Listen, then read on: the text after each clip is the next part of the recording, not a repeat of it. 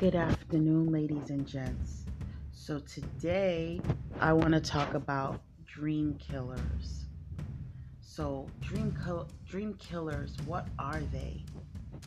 They are people, and they can be your family, they can be your friends, they can be your husband or your wife, they can be your boyfriend or your girlfriend, they can be your boss, they can be anybody that you are in contact with, and they have absolutely no dreams, no desires, no goals, and no motivation.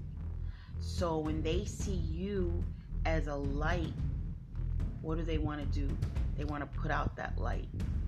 And especially those in domestic violence relationships, if you aspire to be anything or have anything, those dream killers will try their best to beat it out of you, either physically, verbally, emotionally, mentally, any way that they can. So, do not let the dream killers steal your life, because trust, they will do it.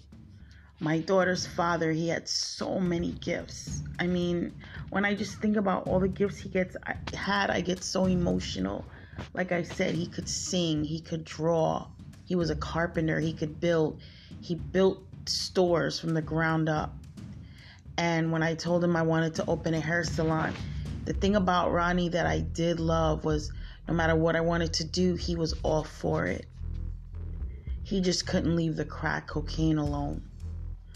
So I told him I want to have a hair salon because that's my passion. And I love doing hair, skin, makeup. I'm a glamour girl, what can I say? So I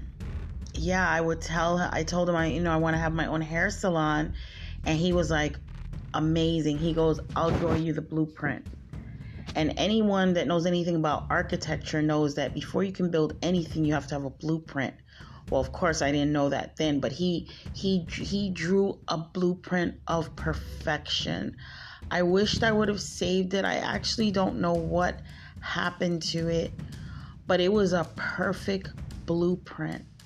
So he was an architecture as well. And when I seen that blueprint, it was perfect. It was everything that I wanted. And I actually thought that he was going to do it for me, that he was going to build that salon. But he never built it because he couldn't let go of the crack. So this is what I'm saying is like, you have to get away from the dream killers. They could be for you and still be a dream killer. They could be not for you and be a dream killer. Either way, they're killing your dreams.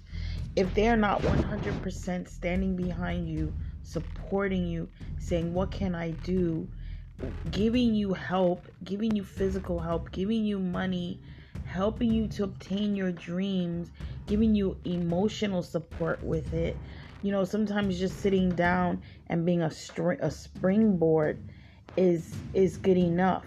If they cannot even do that, then they have no business to be in your life, because they're not feeding you anything. They're just taking. So I just wanted to share that with all of my ladies and gents today. When you come in contact with a dream killer, run as fast as you can, because you can never aspire to complete your dreams while you're with a dream killer. God bless you.